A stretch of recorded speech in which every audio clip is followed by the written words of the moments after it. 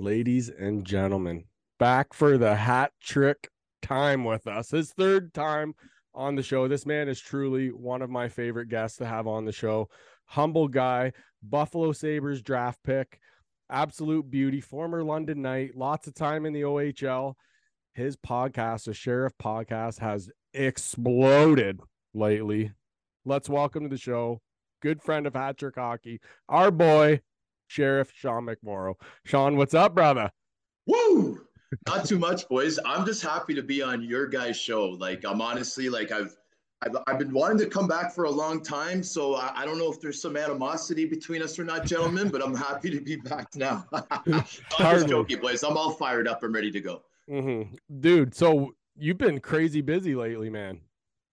Yeah, man. I to be honest, guys, like I love what I do, but like I'm so eager to get a job. Like, and I mean like a regular career job. You know what I'm saying? And like I'm looking to be a sports broadcaster, hopefully for one of the major networks, but I'll grind it out and do a minor network first if I have to. Mhm. Um, I'm just about to kind of apply to be doing that. So not only am I doing my show, but I'm also really trying to network as much as I can. I'm trying to be on my favorite shows. That's why I'm on this show right now. Love Right? it. Just before I try to get in that door. So yeah, man, I've been busy, and the Carnegie Initiative was this past weekend in Toronto, and I was a big part of that. So it's been great. It's been great the last few weeks, gentlemen.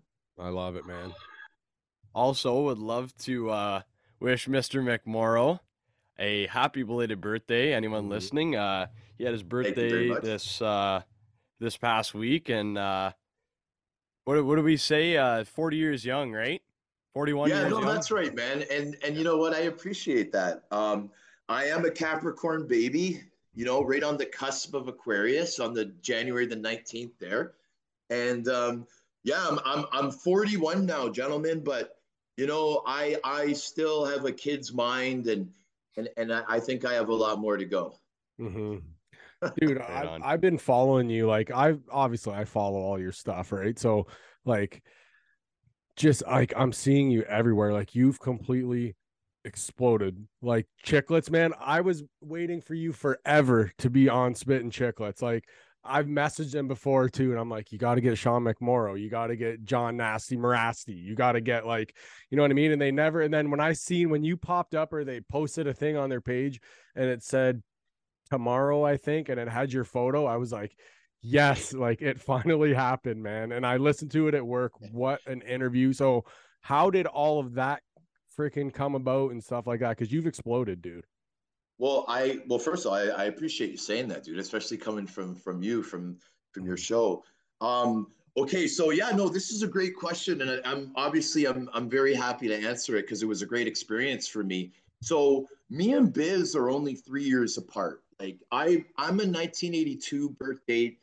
Biz Nasty, I believe, is in 85. I believe could be an 86, maybe. So we're 3 4 years apart. I was just getting out of the OHL as he was coming in. So the advantage for me with Biz Nasty is that I was right at the end of my OHL career. I was being touted as, you know, one of the tougher guys in the league. Now here is little Bissonnette as a rookie, you know, and fair enough, he was a rookie, so he's not expected to be in the in the top echelon. He was Mhm. scared, pretty much shitless of me, right? And like guys on his team would tell him, man, just don't say anything to this guy. And he actually said that on the show. He told that story. So I think I had like a little bit of a respect from him off the get go. And then we've always been on good terms. And then I had Michael Fuda on my show, who coached Bissonnette in the OHL. And Fuda's like, Mac, we got to get you on Chicklets, man, just like how you were, right? We Mhm. got to get you on there, Mac. I can't wait to see you on there. I'm like, well, let's get me on there. And he's like, well, I'm gonna give Bissonnette a call. I'm gonna give him your number, and he knows you, so I think he'll be up for it. So that's exactly what happened. Mike Fuda gave Paul Bissonnette my number, and he called me and said, "Hey, we'd like to have you on the show." And I was ecstatic because I'm a huge Chicklets fan, man. I'm a big fan of the game, like not just a former player. You know that. I'm just like you guys. I'm a huge Mhm. fan too, right? So it was such an honor. And to be honest with you, I had such an advantage because Mr. Cabral Richards, aka Cabby on the Streets, he was my guest in studio the same night at 7 o'clock. At 8 o'clock, I had the Chicklets interview. So No, I was able to stay in my own studio. I was so fired up from the Cabby show.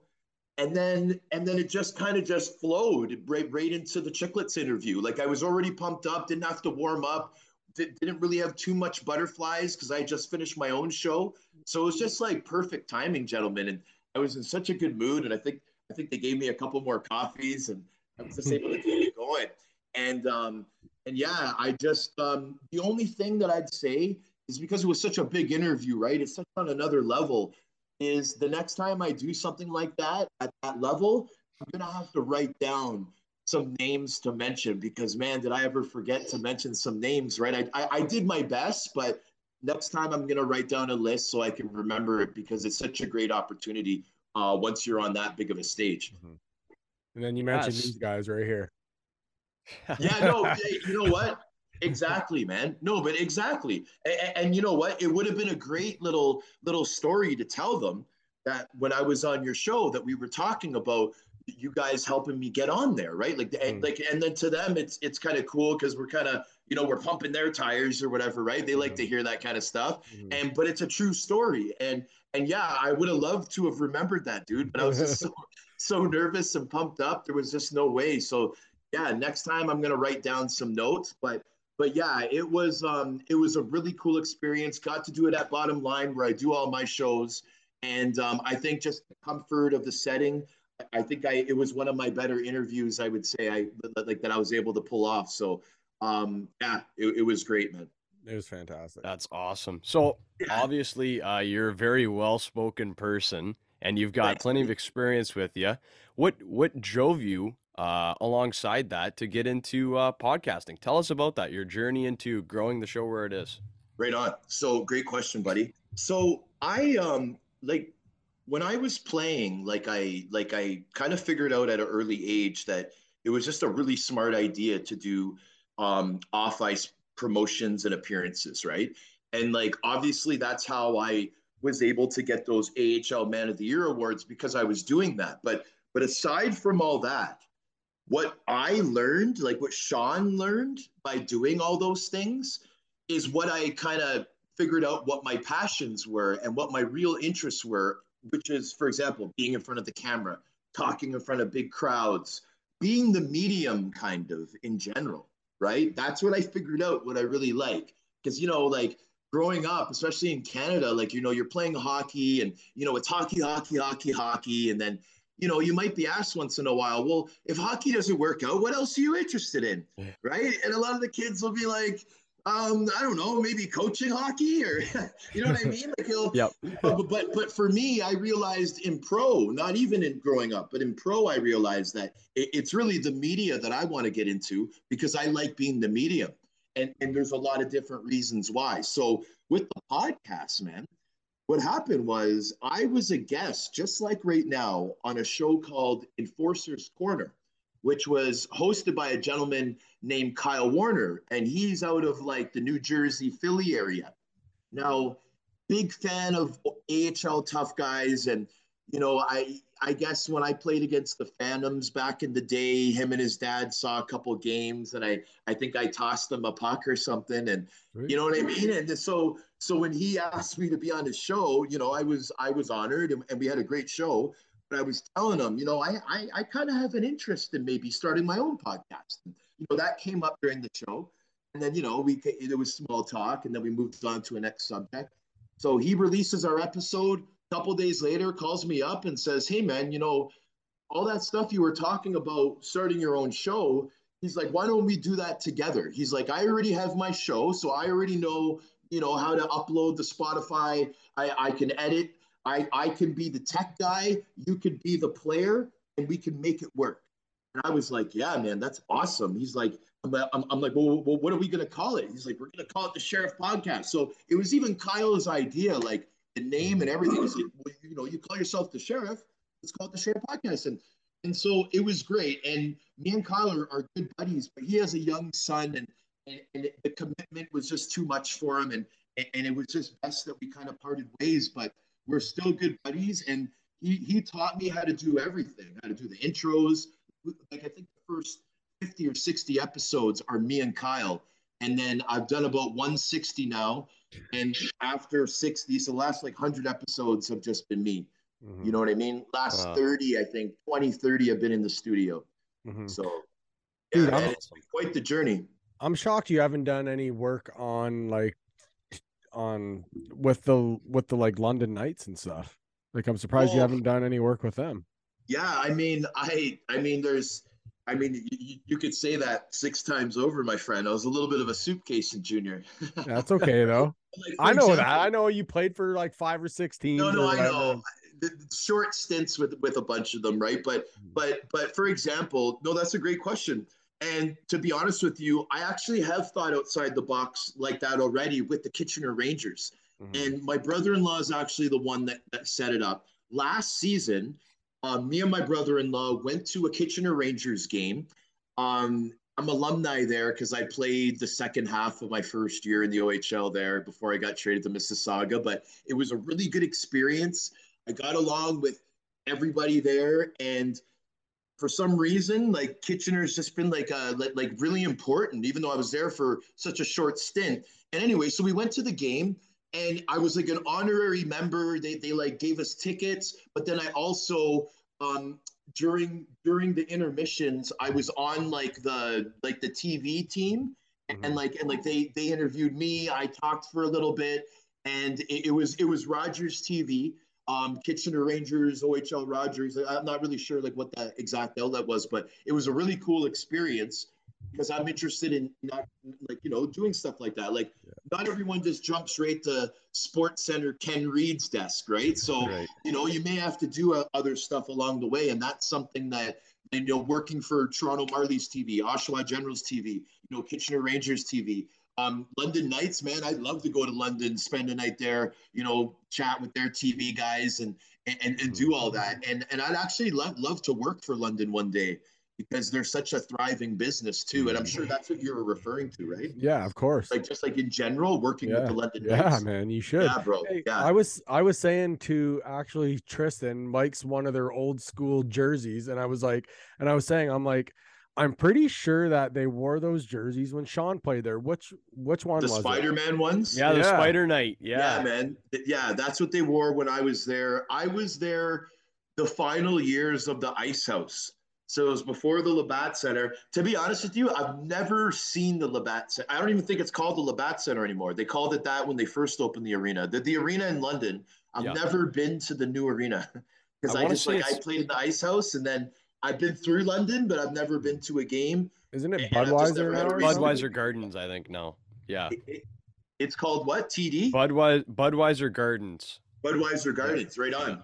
Yeah, it was called the Labatt Center right off the hop. I guess that was obviously the big money people in the beginning, Yeah. right? Mhm. But yeah, man, they that's quite the business they have there, man. With the fans they get there, and they get crowds that are bigger than AHL East Coast teams, and everybody knows what the salaries are of the OHL players. Like most players make $50 a week, and obviously they're billeted with land parents, but it's quite the business if you're an owner of a team like that because the AHL guys are making 100 grand. I know the NHL helps with the salary, but I mean, there's got to be quite the profit there when you're paying players $50 a week and getting 10 grand on a Friday night, right?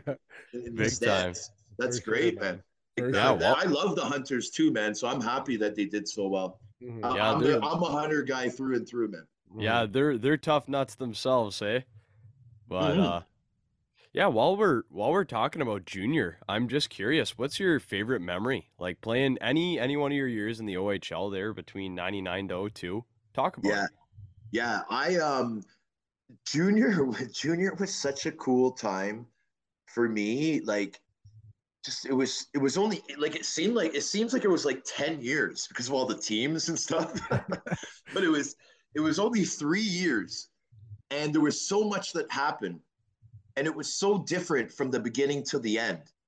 You know what I'm saying? Like I came into the league as a stay-at-home big defenseman, Mm. pretty high draft pick, like you know what I'm saying? And then and then I ended up figuring out that I had to be a winger if I wanted to play in the NHL, right? So then it became like, because like my last year I hadn't scored yet, right? So Yeah. it was such a big deal that I hadn't scored yet. But the reality is that for almost all that time I was playing defense, so it didn't really matter. Like I was a stay-at-home big D man, right? Yeah. You know, and I finally scored, and then I got a hat trick against the Peterborough Petes, and you know what I mean? Things really started changing for me, man. Like I was one of those guys that was just getting the tap from Mark or Dale Hunter to go out there and scrap, to a guy that's playing on the power play. You know, I was only on the third line, but I was getting a regular shift playing on the power play. You know, we for Oshawa, my final year, we played Jason Spezza and the Belleville Bulls in the first round of the playoffs, right? We won the first game. Who scored the G dub? Sheriff Sean McMorrow. Buddy, I couldn't believe it. I had and again, these numbers are very modest. They're not a big deal, but to a guy it took him 2.5 years to score. Yeah. I had 7 goals in the last 20 games of the season, right? So like, you know, one of those games I had 3, but I mean, for me, it's like to have a goal every few games is pretty cool, right? That's awesome. So that was happening. And then we play Spezza and Belleville, and I score the winner. And it was in overtime, I think. So like I had so much confidence at that time. And then of course a couple months later, I ended up signing my entry level with Buffalo, right? Mm-hmm. So it was such a great time for me, especially that third year with Oshawa when I started getting points.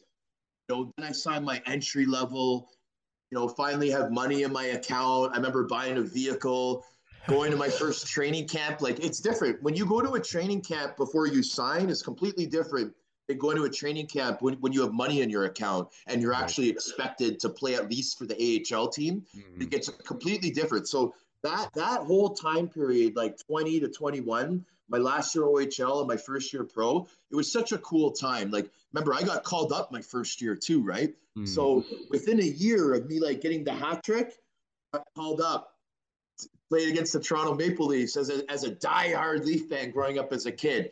Really, really cool times, dude. I'm really glad you asked that question, man. Oh yeah, I bet. That's awesome. What kind of freaking car did you buy? Okay, so now you got to remember, I'm an 8th round pick. Okay, only a $75,000 signing bonus, I'm right? Just asking. So I kept it modest, but I'm a big Jeep guy though. I'm a big Jeep guy. So I got a Jeep Grand Cherokee limited. I like your style. Limited right edition. On. Yeah, black, same here. Black. I think it was black leather as well. What year was it? Like I think it was like this was in 02 and I think it was like in 01 or something. So like it was, you know what I mean? It was or whichever way that makes sense. It was only a year old. I was gonna say I was waiting. I was like, it better not be a fucking foreign make. If it is, that's it. Show's over. No. Fucking, we're done. Jeep Chrysler, yeah. I actually work for Chrysler. It used to be. Now I'm down here and I build minivans. That's what I do down here. I work in the plant in Windsor. That's cool, dude. It's a great time. Yeah, well, other than Oshawa, isn't Windsor the biggest like GM hub? Obviously, because it's just kind of you guys are right by Detroit, right? Yeah, so, it's like a automotive hub, because we have the whole area, we got Jeep plant, I believe, over in the States and stuff like that, like just across the border. So we're a automotive hub, I should say. Years ago GM was really big. Mm-hmm. They would have been our biggest probably 40 years ago. They've since faded out. But are you in Windsor too, Tristan? Yeah, I live just outside of Windsor in a small town called Essex. So on, bro. Him and I live about 3 blocks from each other. Yeah.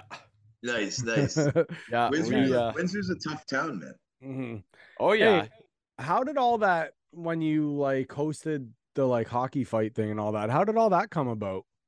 Ice Wars. So when AJ Galante had when the Danbury Trashers had that Netflix documentary come out, I was so lucky because I don't know how. It was just great timing. When we got in contact with AJ, which was right after the Canadian release, we were able to connect with him. He just must have been able, he must have had like a window of time.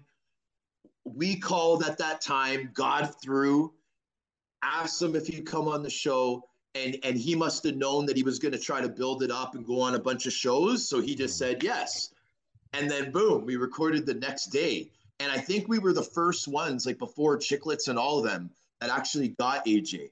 So we established the relationship from that point. And then AJ with others is the one that created Ice Wars. Oh, okay. Right. So AJ contacted me and asked if I'd be interested in possibly being the host, right? And then so of course I said yes. And not only had I not ever like done anything like that before, but I was the host, I was the ring announcer, and I was the MC, all for the first time for each role, and pay-per-view. Yeah. That's Yeah, awesome. we're gonna throw pay-per-view in on there as well. So you win it all. You get to do them all for the first time. So I mean, it was incredible, man. It was so nerve-wracking. I've never talked this slow in my life in the beginning, like when I first started, because I just couldn't get River Cree Resort and Casino wrong. Because I remember I was doing videos on my phone like, before the event, and I was saying like River Crest, like, weird things like that. And I'm like, dude, when I'm live, if I screw up, Yeah, screw it on straight here, Sean.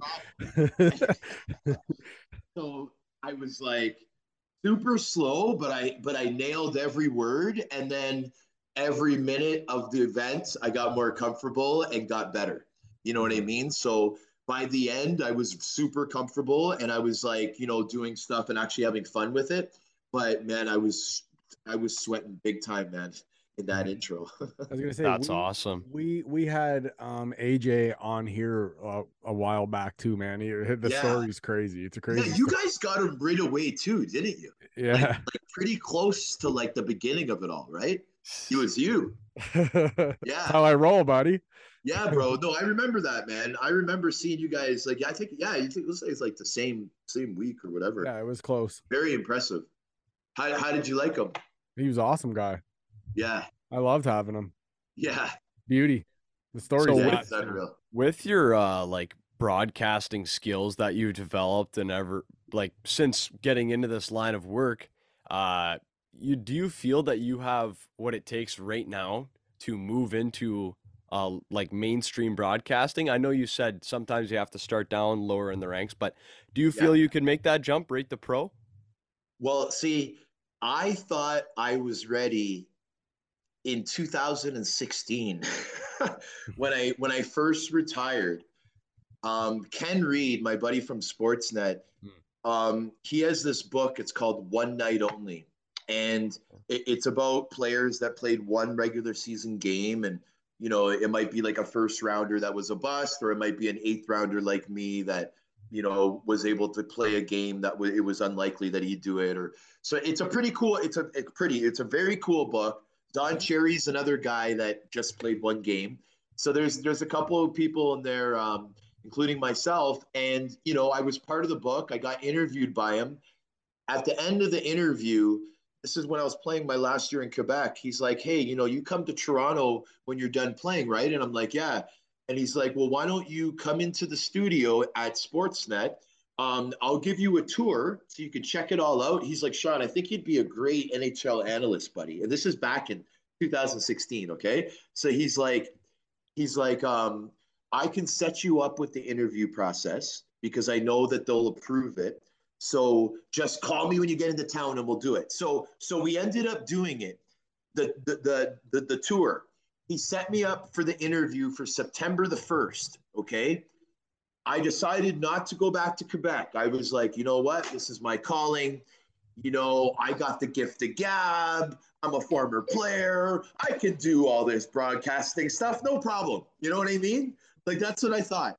And although I think I may have done okay, that was at the same time that Sportsnet made all the cutbacks.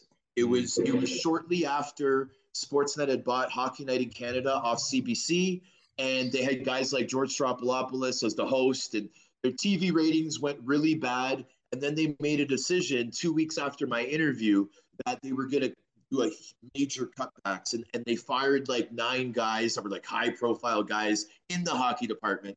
And it was just really bad timing for me to be thinking I was going to get that job. And I hadn't trained at all in the summer. Like I told my team I wasn't coming back.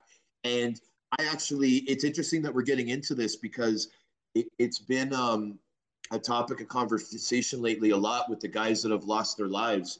But when Ken Reid called me, a couple days after all the firings, and he's like, "Hey, Sean, I'm sure you've seen everything that's happened. Obviously they're not going to be hiring right now, but I don't want you to give up on the dream. Try to stay in town. Something might pop up, whatever." That year, man, I spiraled into a really, really bad place because I wasn't playing hockey. I didn't get this job that I told everybody I was going to get. And I really started kind of using drugs a lot. I was drinking a bit, never became a big drinker, but the drugs got deep into it, and really spiraled into a bad, bad place, man. And, when I was able to get this opportunity with the podcast, it kind of brought back the joy in things again that I was missing from hockey. You guys know, man, having some of these conversations with these players, like it brings back, and then certain topics that you get into, and like even if like you haven't really thought of it for a long time and it just came up in the show, sometimes it brings stuff like it's like therapy for the hosts. I think. I'm sure you guys feel the same way. Like I get through some shows, man, where I feel so much better after, and like none of it was for me. It was all about the guests, man, but just things that we hit, right? And I think with the team camaraderie and the fact that I was doing this sheriff character and did this and did that and did this, like I miss all that stuff, man, and I'm able to kind of address some of it, through the show.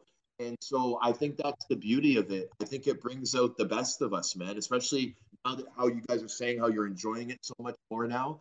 I think that brings out the best in us. And we don't even mean to show it, you know?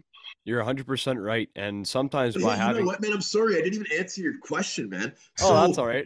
So listen, so yeah, so in 2016, I would have answered if you had asked me the same question. I'd have been like, yeah, man, I could tonight. I'll do Sports Center tonight. I'll just walk into the studio. But no, I wasn't ready. There were so many things I had to learn. And to be honest with you, I've worked so hard the last year and a half to learn so many things. I've talked on a few panels. I've done a bunch of public appearances. My last 20 or so episodes have been in the studio, live recordings, with a whole other skill set. And I believe right now that I'm ready to be a rookie in the big leagues. Okay. I know I won't be the best, but I believe that I'm just at the point now where I've just been, I've experienced so much, especially doing this bottom line studio, that I'm ready to do it. I just need to learn from the best now and work with them. And that's why I've tried to have guys like I had Ken Reid on my show. I've had Michael Futa on my show. Not in studio, but Sam Constantino, Cabby I've had in the studio. I've been trying to get Anthony Stewart so badly, but the guy's so busy. Trying to get these guys so I'm side by side with them so that people can see, hey, these guys get along pretty well. Hey, they sound pretty good. This one guy said he's really looking for a job. Maybe 1 + 1 = 2, and maybe this guy needs to be given a shot. And like I'm trying to make it like that, right? So Yeah. I'm putting it all out there, like how you guys do, and we risk it all for the good content and for good entertainment, and that's what I'm all about. I'm just like you guys, man. That's awesome. And you know what? You're 100% right when it comes to having people on and the idea of it being therapeutic for both the listener and the hoster, and sometimes even knowing that you made someone's day, right? Some of these guys, they play minor hockey, and they play, junior C, junior B, and it means a lot to them, especially if maybe they're having a bad day or they're in a rough spot, right? You never know. A lot of stuff goes on behind the scenes, and it feels good that you just you can leave someone with a good feeling in their heart as they go out into the rest of their life. Mhm. Right on. No, I do. And gentlemen, just because I have it fresh in my mind, um, I know in Toronto, we're geographically close to Buffalo, right? There's a lot of broken hearts in the Toronto area because the Buffalo Bills lost that playoff game. Is it the same kind of, or are you guys kind of like Detroit Lions type of dudes, or I'm a Lions guy. I like so that's how it is though for the Windsor faithful. Like you guys are Detroit Lions. they're Yeah, mainly yeah, it's Lions like fans. Lions. Well, when it comes to like hockey, it's kind of a mixture. It's like Wings and Leafs pretty much down in this area. Some Yeah, Habs too.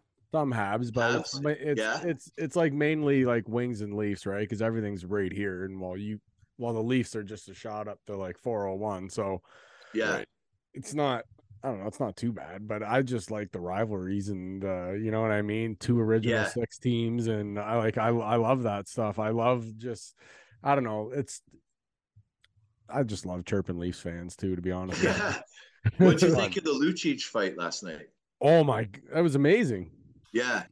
Yeah. Luch. Center ice. Slugfest. What's been going on with him this year? Like, has he been healthy scratch or has he been injured? What's Uh, going on with Lucic, man? He I, hasn't been playing all the games. I want to say he was injured at the start of the year, Okay. and then he got health bombed a couple times. Yeah. But Right. but Yeah. he's been in the lineup as a mainstay pretty much most of the year but I think it was just a couple of times they had a rookie up from the AHL and he was the Okay. odd man out. So Really? Eh? Because I yeah. know that I remember when they were playing Montreal, that Wi-Fi. He Yeah. was, like, or no, it wasn't even Wi-Fi. It was another player on Montreal that had a crazy like square up center ice fight, but then he celebrated after, and people were like, "Oh, he wouldn't celebrate if Lucic was in the lineup," and they're like, "Well, then put Lucic in the lineup then, yeah. right?" And I think that's when he was being healthy scratched, right? Yeah. And like, but that's what happens. You hold your big guy out of the lineup, to try to send a message or whatever. And then the next game is when everything's wild and you just wish he was in there. They just keep him in there. But Oh. but yeah, no. The reason why I'm bringing this up is because I've seen a few good tilts lately, like Foligno and Simmons Yeah, that was a last good week, one. right? And yeah, man, it seems like things are heating up a little bit in the NHL. Like this is around the time that the rivalries kind of come to light, I guess you could say. Mhm. Yeah. Teams have played each other enough times for some stuff to be going on now, right? It's a beautiful thing, man. Yeah, well that Wi-Fi Arbor Jack guy, he's really brought fighting back into the game. Like Yeah. he's already got 5 or 6 this year. Like he's Yeah. been throwing. Yeah. And the thing with him is, we were talking about Kitchener earlier. This guy played for the Kitchener Rangers, man. I've seen some videos of him, and the guy was like, I mean, obviously he was an incredible player in junior if he's a player in the NHL, right? But how tough he is, you can imagine how tough he was at the junior level. And I've seen some videos of him just manhandling guys, but then scoring a hat trick in the same game. And man, he must have been an interesting guy to watch in junior, man. He must have been dominating because he's doing really well in Yeah. the show. What was He's- crazy he's- too is like a year and a half ago he was working at fucking Yeah, Costco. Now yeah, he's there's like that playing in the story, NHL. too. Like it's crazy, man. Yeah, buddy. And you know what? Like, I know some stories get pumped up and stuff, but I think this one's like Legit. pretty like Yeah. on point, like for what Mhm. it is. I think it's like really true. Mhm. Oh, yeah. Like it's a very cool story. Hey, Well, you yeah, sorry, oh, go ahead, Ant. no, Tris, go ahead because I was Well, I was just gonna say, like, he seems to be getting better the more his career goes on. Like, he never really put up crazy points in junior. He was a stay-at-home guy for them, and Yeah. he played Hamilton. I think he went and got a championship, I think, with Hamilton, and then came to the NHL, and now he's getting power play time with Yeah. Montreal, and it's like, Yeah. Yeah. it's good to see. now's Yeah, the some time to work guys, him man, in. their ceilings, they just keep moving, right? And like, Mhm. man, he's Montreal's gonna have such a good team. It's too bad. I think Caulfield they just announced he's done for the year.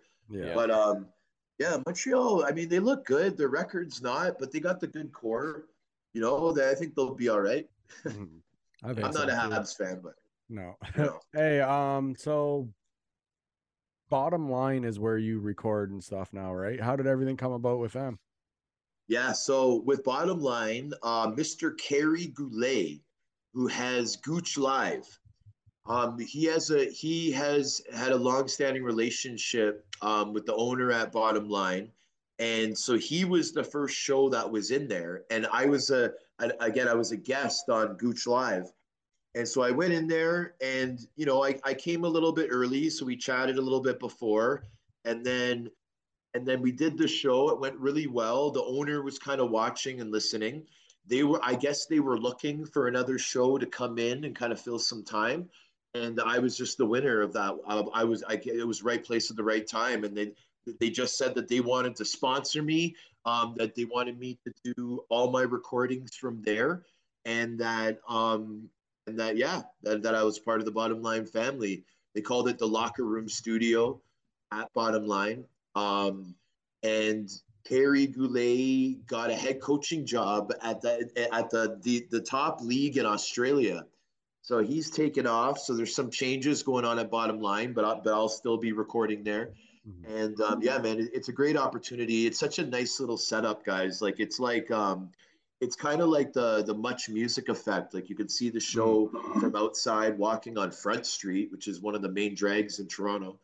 And of course it's in a sports bar, so you're just at the bar, and then if you walk through a certain part of the bar, boom, you see the studio. It's built right into the front part of the bar, so it's it's really really cool. We try to make it like a family atmosphere because we have a big VIP table that's right beside the studio, so it's like a pretty cool like live audience. So we'll have that for like family and friends, and some of the guests like really get into it. They'll like bring a bunch of people, and it's like a pretty big party, man, when we're having a really fun show at a sports bar with family and friends. Like, you know what I mean? Like, how much more cool things can you kind of put together, right? So, great experience. I have like a little bit of a tradition that like my mom drives me just to make it easier, so I can kind of look at my notes. Don't have to worry about the crazy Toronto traffic.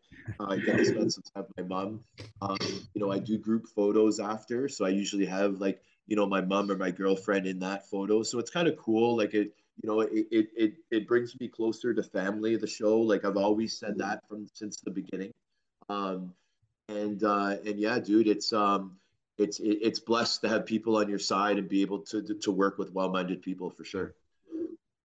That's awesome. I love it. So now that you're into the part of your life where you're done with professional hockey and now you're getting into the broadcasting portion of it, what do you do to stay in shape? Because I can see there's a bicep vein that looks like a snake in your arm there. What do you do to stay in shape these days? Well, this is the secret, man. This is the secret, and I'll look the camera in the eye when I do it. Uh-oh. Extra small t-shirts. Well, listen, so man, I have such an itch for the game that every single year I have teams that give me great deals like Laval and the LNH. They give me a great deal. It's a certain deal in the beginning, and then I agree to it. I start getting all pumped up and all like doing, jogging videos and like I'm Rocky. And to be honest with you, I was gonna make a return this year to Laval. The situation was, they were gonna fly me in and out, and then it kind of changed to that they wanted me to stay there. And with me trying to get a job in Toronto, like I'm telling you guys, it just wouldn't make sense for me. It's not that important for me to be playing in the LNH as a 40-year-old. Like it'd be cool, but it's not that important to be putting everything else aside. If they were gonna fly me in and out for the whole season of the playoffs, that'd be different. But me having to stay there, it just didn't work out. But I was gonna go, so I was skating 2-3 times a week, buddy, and I was going to the gym every single day. I'm still doing it, but I'm not like it might not be it might be 2 or 3 times a week instead of 4 or 5 right now. You know what I mean? But I was going hard, man, because I was gonna go and like like they have a couple tough guys there already, but I was going to be a tough guy in Laval in the House of Pain, and I had to be prepared. So I hit the gym hard, man, and I'm still going. I'm more maintaining now, but I was on a pretty good training regimen, man. Regimen. That's awesome. So like, do you still walk around at about the same weight, or are you a little bit leaner now? You look more cut. I'm leaner. Okay. My playing weight was about 230, 225-ish. Right now I'm about 215. Right on. You 6'4", look great, brother. I'm sorry, brother. I said you look great, brother. Oh, thanks, buddy. Thanks. No, I really appreciate it, man. It's harder though, man, because I'm older now, right? And man, I get sore after those skates now, and after those workouts, like it's sometimes like the old men have to ice it down after. You guys are like young puppies. You're hearing me say this, and you're like, screw this guy. We have another 20 years till we have to worry about what he's saying. Screw him. But don't worry, guys. You guys are in your prime, so you guys enjoy that, man. Mm-hmm. Right on. Thank you. Yeah, we will. Hey, talk to us about Seaside, because I see you've been doing a lot of work there right now and everything. I love the work that you do there, by the way, with all that. So can you kind of explain to us on what's going on with that? Yeah, so Seaside is a program that just started last year. So this is the second year.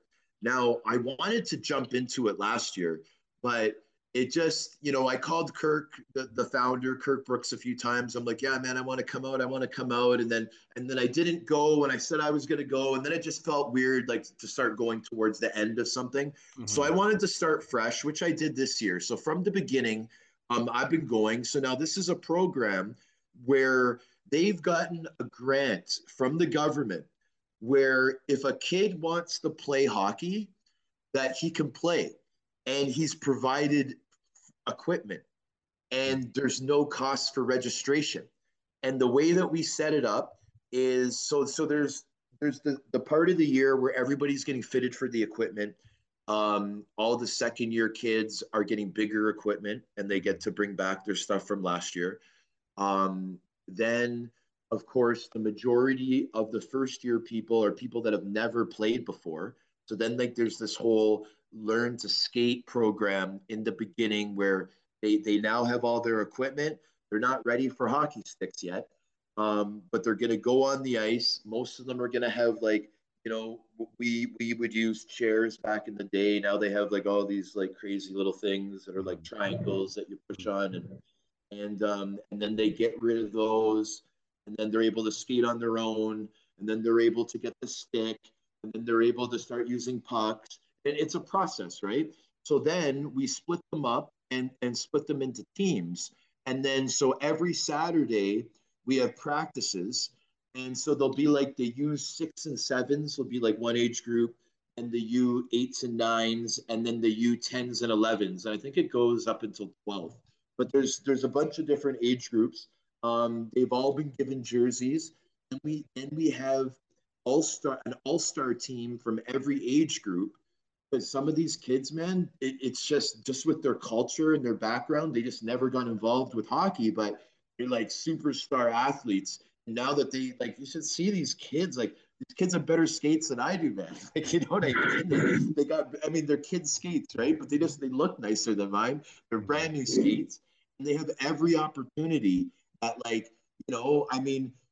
we may have all struggled when we were younger, but these kids, they wouldn't have been able to play if it wasn't for this program. So it's really cool to see a kid that never played hockey 2 months ago to a kid that's wheeling around the ice, and we have to tell him to slow down because we're trying to explain the next drill in practice, right? Like it's pretty cool stuff, man. So I've gotten my level 1 coaching, so I'm able to go behind the bench now. And what I was saying about those all-star teams is that we made an all-star team from each age group that's now playing exhibition games against like single and double A teams in Toronto. So they're getting smoked, but they're at least playing like a game, an official game. It's a double A team, and it might be like a 6-2 game or something, but they're getting better and better. We're trying to find teams that maybe not as good, so it'll be more of a competitive game. But these are all kids that didn't play like 2 months ago. Now they're playing against double A kids their own age, right? It's pretty cool. And yeah, they've been entered into tournaments. and every Saturday and Sunday. So Saturday is the practices, and Sundays is more like scrimmages. And you know, the videos that I take are a small justification of what actually goes on, and it's just really cool to see the progress. And then, of course, the most important thing is the kids having fun. So I love That's it. awesome. yeah, man, Yeah, it's that's pretty really cool stuff. great to see you, like how much you can appreciate like giving back to the community, especially coming from a pro player. And I commend you on that. You never let being pro get to your head. Like you still give back to community in numerous ways, clearly. And that's really good to see that you're grounded in your heart and what you believe in. So that's awesome. Yeah, dude. No, I appreciate you saying that. And like, just to add to it, the super cool thing, dude, is that the arenas that Seaside uses, those are the arenas that I started with. Like Mm. Malvern Arena is where me and my brothers started house leagues, right? So that's the arena on the Sunday. Commanders on the Saturday. That's where I practice with Don Mills Flyers, my AAA team. So yeah, man, like the grassroots for me is like real. So it's really cool to do what I'm doing from the standpoint of, yeah, I got to play X amount of years pro and now I'm going to my grassroots. But just as like a normal person, man, just being around and knowing that that's where I started, like it gives me a great feeling. So I'm glad that you guys asked me about that. So thank you. Yeah, of Yeah, course. we're kind of essentially doing like kind of trying to do the same thing around here type deal. Like we sponsor 2 minor hockey teams. The junior team in our town we sponsor as well. We do a sweater sponsor there. Wow. And I have a buddy, Lee, who works for the Columbus Jackets there. So every time he's home, we skate with teams Really? when he's home Mhm. too. So we're essentially trying to do the same thing to give back to like minor hockey and stuff like that. Right. Yeah, I mean that's great, guys, because I mean it's important and it's going to help. And you know, the fact that, you know, our sport is so difficult when it comes to the pocket, like financially, any bit of help is good. And it could be the difference with a kid actually being able to play for a team and be noticed and have a path to get to the next level. So a lot of people don't think it's a big deal. Oh, they got enough sponsorship, they don't need it.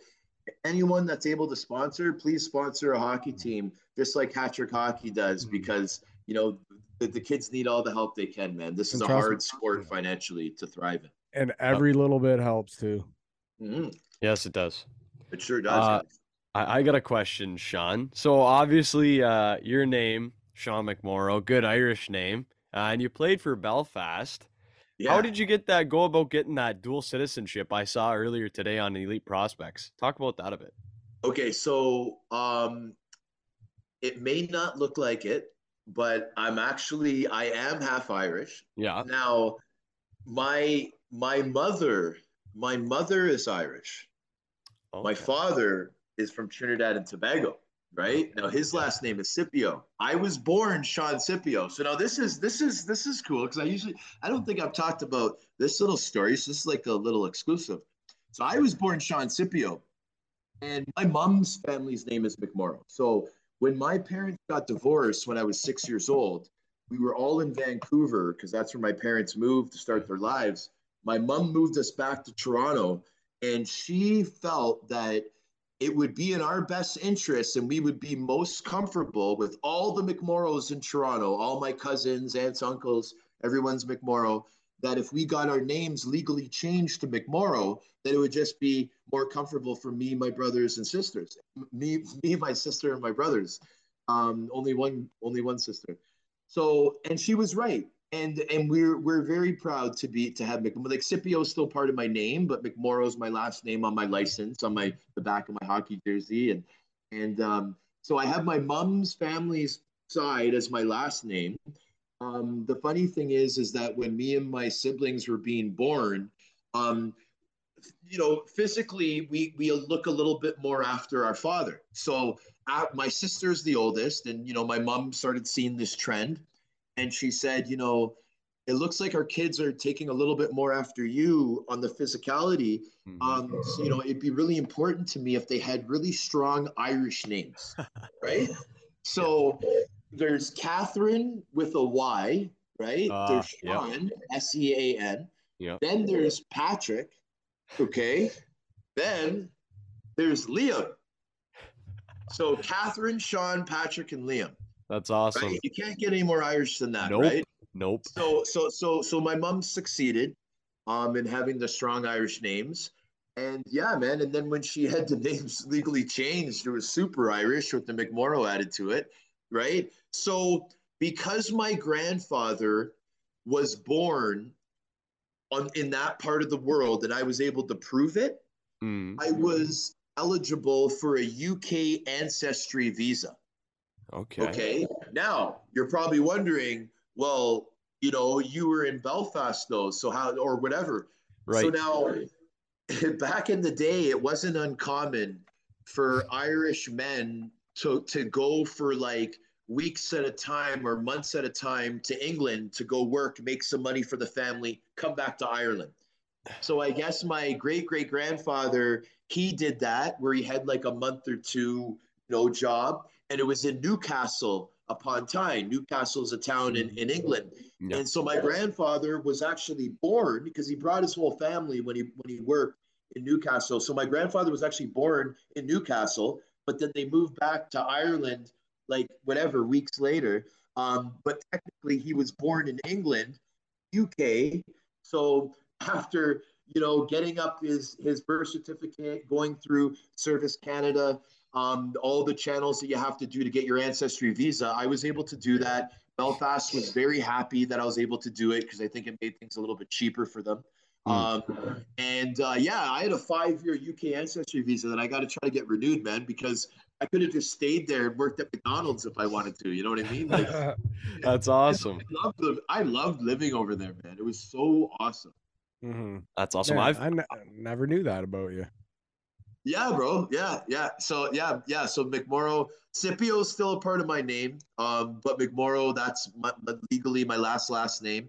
My mom's family. And yeah, it's Irish. It's Irish and English, I guess you could say, right? That's a really cool story. Yeah, I'm fellow Irishman. So I don't think I have, man. That's awesome. Yeah, I'm happy to learn that. Fellow Irishman. My dad's Whereabouts? Do you know? Want to say my grandma's side was from Killarney. Okay. And I don't know my grandpa's. I know that. Well, my name's Tristan McGuire, and then my dad's Patrick McGuire. So my great grandpa was Emmett McGuire. So all Irish lineage there. Man. But it's cool to learn that about your last name. Thank you for sharing. Yeah, no problem, buddy. For sure. It's a nightmare when I'm renewing passports and stuff and like all these like little weird things because there's the change of name form that I got to try to all that kind of stuff. But yeah, man, it's cool. I mean, it's still me. It's just my mom's name instead of my dad's name, right? So, but I'm very proud to be Sean McMorrow, and I'll live to be strong till the end. It's awesome. My next question is, where can I get one of those shirts? Hey, man. I mean, I'll send you the link. I'm gonna try. You guys have hooked me up, so I'm gonna do my best to hook you guys up. And by the way, man, I got now that this topic is up here, I have never, and I should have been wearing it today, man, because it's so cool. Like I'm looking at it right now on your wall there. I've never gotten such cool swag that I've gotten from you guys, man. You guys gave me hats. I have a long sleeve shirt. That logo and that type of blue to me, like it's the same kind of blue as Seaside. To me, that's such a cool color, man. It's a strong sign you guys have there, man. And I have our old logo. Some of the apparel. What's that? That's our old logo. No, but you guys have the same colors, though, don't you? The new logo I think is black, white, and red now. Yeah. The one in the background here, above my head there. But the one on the wall here, that's our old one. But we still kind of use both. But that's the swag that I have, though. Right. Because we did our show, it was over a year ago. Right? Well over a year ago. Well over a year ago? Yeah. Yeah. But anyway, so these t-shirts, like I said, man, I'm like for the listeners, if you go on the Sheriff website, which is a link, it's a view card, which is on my Instagram bio. There's a link to the merchandise There's an app. You just hit merchandise, and it has all the options there. But for you, kind gentlemen, we're going to talk after the show, and we're going to figure something out because it's. I got my sign in the back. I don't know if you're just seeing my butt or if you see what the. Oh yeah. Oh, you got the sheriff podcasting. Okay, on yeah, there? yeah, we can see And it. then Everybody this- just got a nice view And of then, your so what ass, this too. is, I'll explain this. So, hard man is what they call the tough guys in the UK. Okay. Yeah. Okay. So the idea is not a hard man, not a tough guy, not an enforcer, but the sheriff. Yeah. That's awesome. Right? My And brother for- Liam came up with the idea, and then he also helped with the emblem in the back. So I'm And very thankful to Liam McMorrow, who's 8.5 inches taller than me and about 80 pounds heavier. and for our lady listeners Yeah, dude. there and viewers, you just got a nice view of Sean's ass there for you too. So that's just for you guys. Yeah. Don't say we don't do anything for you. There you go, man. There you go. How fast did you grow? Because you're a big man yourself. I was always the biggest kid on my team. I in Pee Wee, which is grade 8, I think I was 6 foot. And then I got like I'm 6'4". So yeah, I just kind of I guess did an inch every year after that, right? It's crazy. Type of thing. But Liam did 8 inches in grade 12 That's nuts. and went from a hockey player to a basketball player after high school. Yeah, so Crazy. we could have a whole other episode on my brother. My brother would be he's a superstar. Both of them, all my siblings, man, they're all superstars, man. Which one of them was All day. or which one not was or maybe still is the bodyguard for the weekend, right? Yeah, One of them is? so Patty is head of security for EXO, which is the company for the weekend. So but he's like the weekend's personal bodyguard. Yeah. So they're on world tour right now, but they came to Toronto not too long ago. And then, so obviously, he did his brotherly duties and hooked me up with some tickets. It was back-to-back concerts. So I went the first night, got 4 passes. So I was like the ultimate hookup for that day because I was able to get the weekend tickets, right? So yeah, Patty's been with them for a long time.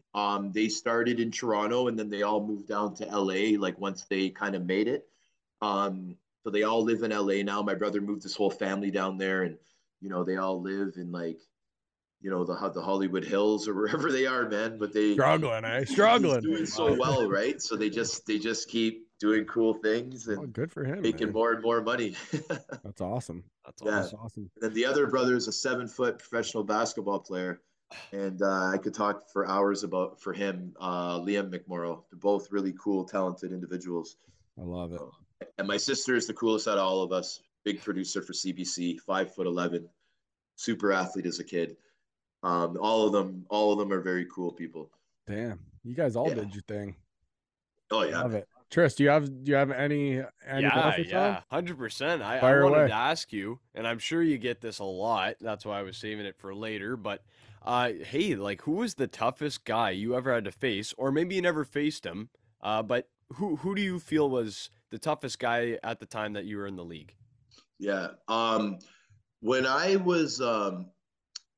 was playing in the AHL, I played 4 years for Rochester, right? So now Rochester's main rival is the Syracuse Crunch. Okay. Okay, so now the Syracuse always, like that's the team that John Nasty Morasti ended up playing for, and they always have a super tough guy in there. Jody Shelley was there, and then when I was in Rochester, there was a guy named Trevor Ettinger, and then after Trevor Ettinger, there was Brandon Sugden, right, for 2, 3, and 4 season. So now Brandon Sugden was the best technical fighter I've ever fought. You could not make a mistake. Sugden was 6'4", 225, long reach, super heavy bomb, was so technical. He was such a hard guy to fight, man. And if you were tired or anything, you better pop some coffees or do something, buddy. Run around the upper echelon of the rink because you cannot make a mistake against Sugar. And he was my toughest opponent in the AHL. The hardest I ever got hit was Mr. Rocky Thompson when Mr. Rocky Thompson. I don't know what year it was, but it was the Edmonton Oilers farm team was the Toronto Roadrunners, and they were playing at the Ricoh Coliseum. It was before the Marlies were there. Like I don't know what year it was, but that's what was happening. And we played those Toronto Roadrunners. I fought Rocky Thompson, and man, oh man, it's on YouTube. We had round 1 and round 2. Round 1, I beat him. Round 2, he shaved his head, and he was ready for me, man. And he got me so good, man. He got me so good. I don't think I ever remember getting hit harder than Rocky Thompson hitting me. But when I went to the Quebec LNAH, at Steve Bosse, the guy that kept putting Morasti down. I don't know if you guys have seen those videos. They had a rivalry one year where they fought like 7 or 8 times, and Bosse just kept putting Johnny down. Johnny won one of them, which was great, but Bosse kept putting him down. Now, Steve Bosse is a guy that played in that LNAH for his whole career, but then he became a UFC fighter, and he actually did very well. Like I think like if you Google Steve Bosse, yeah, I think his record ended up being like 7-3 or 8-4 or something. Like the guy did really good, and I'm not sure if he's still fighting or not. But I was his last hockey fight before he went to the UFC, and he had this one fight with this guy that they call one of the best fights in that weight class. I forget the guy's name that he fought, but it's on a bunch of videos of the best of this year or whatever. Yeah, Steve Bosse, man. He had the hardest punch in that Quebec league. He actually put me down once, and I hit my head on the ice, and it was bad news for me. But yeah, Steve, like the names that I mentioned, they definitely are at the top of the list. Yeah, man, that Bosse, he ended up and just pro MMA in general. Yeah, what was it? 12-2. 12-2. See, Guy's a heavyweight straight as up well, killer. 5'11" and 225. Oh, heavyweight. Okay, Oh so check this out with this Bosse guy. So he's a legend in Quebec. Okay, Steve Bosse.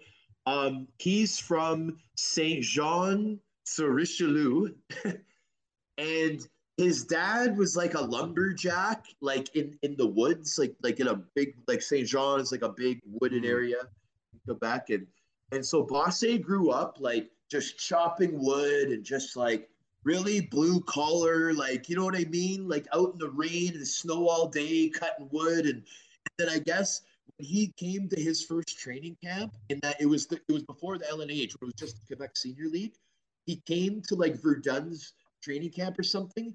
And I guess like he didn't even know like which way he shot, like shoot left or shoot right. He just came to fight. Like, Jesus. I come to fight. Like, can you imagine? And he's like, the guy's like a killer, man. He's like he fights. He's like, just like it's like a jackhammer. It's insane. Yeah, hammer. Oh my Holy God. Sounds like a complete psychopath when he plays. Yeah, man. And then the other thing is like, the teams that he played for, like the Chiefs and all those guys, they have owners that are like insane, right? So the owners will be like they'll be living their lives through like the tough guys of the team, and they'll just like have a grudge on a player. They'll put a bounty on his head, and then they'll put like an envelope with like $2,000 in like a stall, and be like, McMorrow's head is yours. You get McMorrow tonight. You know what I mean? Like, yeah, like it works like that over there, man. And back in the day, it was crazy. Like now, it's really toned down. But wow, those are such cool stories, man. A lumberjack. Imagine being a lumberjack, just chopping wood your whole life, and then you're just like, you know what? I want to fight for my town. I don't want to cut wood anymore. That's crazy though, man. The guy's just doing wood all the time. Me, I'm like, oh, it's liver. You know what I mean? And he's out there fucking chopping wood all fucking day. Jesus, that's insane, dude. Yeah, man. Insane. Tris, come on. I know you have more for him. I know you've been. Do you have any more for him? Well, I'm pretty tapped, Ant. How about you? Beautiful. Dude, Sean, as always, it's always awesome having you here, man. Seriously, I love following you. Love just, your show, how much you've done for just hockey in general, man. Obviously you're welcome here anytime. And like I said, love you, bro, and can't wait to talk again. I appreciate it, man. I really enjoyed this conversation. I know we probably went way over because I'm a yap talker, right? But thanks for having me on, guys. Hey, we talked about it during the show. This was therapy for me, man. This is therapy. This dual thing that you guys have here, it's cool. I haven't done a show like this in a little while, so this little camaraderie that we had here, man, I really appreciate it. And I'd love to come back on at any time. But I'm going to be in contact with you guys because there's a bunch of things that I got on the go. I'm just so unorganized. It's so hard to get it together. But I'd love for you guys to be a part of a couple of projects that I have going on. I'll contact you guys after the show. And I love what you guys are doing, man. Keep up the great work. Thank you, Sean. And I want to say thank you from not only like just myself, but from everyone who's listening for the gift you provided us with, just with your knowledge and telling us about a bit of your story and mainly outside of hockey, but also how you've integrated yourself with that. And just thank you for shedding light on that and being true to who you are still, not letting a pro mindset get to yourself. You've really kept yourself down to earth, and I love that about you. Thanks, buddy. My confidence is sky high now, guys. So I think I'm going to go out and buy a lottery ticket. Real quick, can you tell everybody how they can listen to your show? Yes, of course. Thank you so much, buddy. So my show is called The Sheriff Podcast. We are on every platform. We do have a YouTube channel, The Sheriff Podcast. We are on Instagram as The Sheriff Podcast, as well as Twitter and Facebook. So you can catch us on Spotify, Apple Podcast, Anchor, anywhere that you could find your podcasts, and of course our YouTube channel, The Sheriff Podcast. Thank you so much, guys. So everybody, make sure you add him up, hit him up, listen to his show. It's 100%. Fantastic. Sean, once again, thanks, brother. Thanks, Thank guys. you, sir. I lost my fight with time. My numbers up and up the line. I gaze at the darkness, so empty. Just looking for the light. Shout for help, but no one's there. Need a guiding hand, someone who cares. All alone in the darkness, I've realized for the first time I am scared. If I could do it all again, if I had one more chance, my friend, I would rewrite all my wrongs. I would find where I belong. I got love.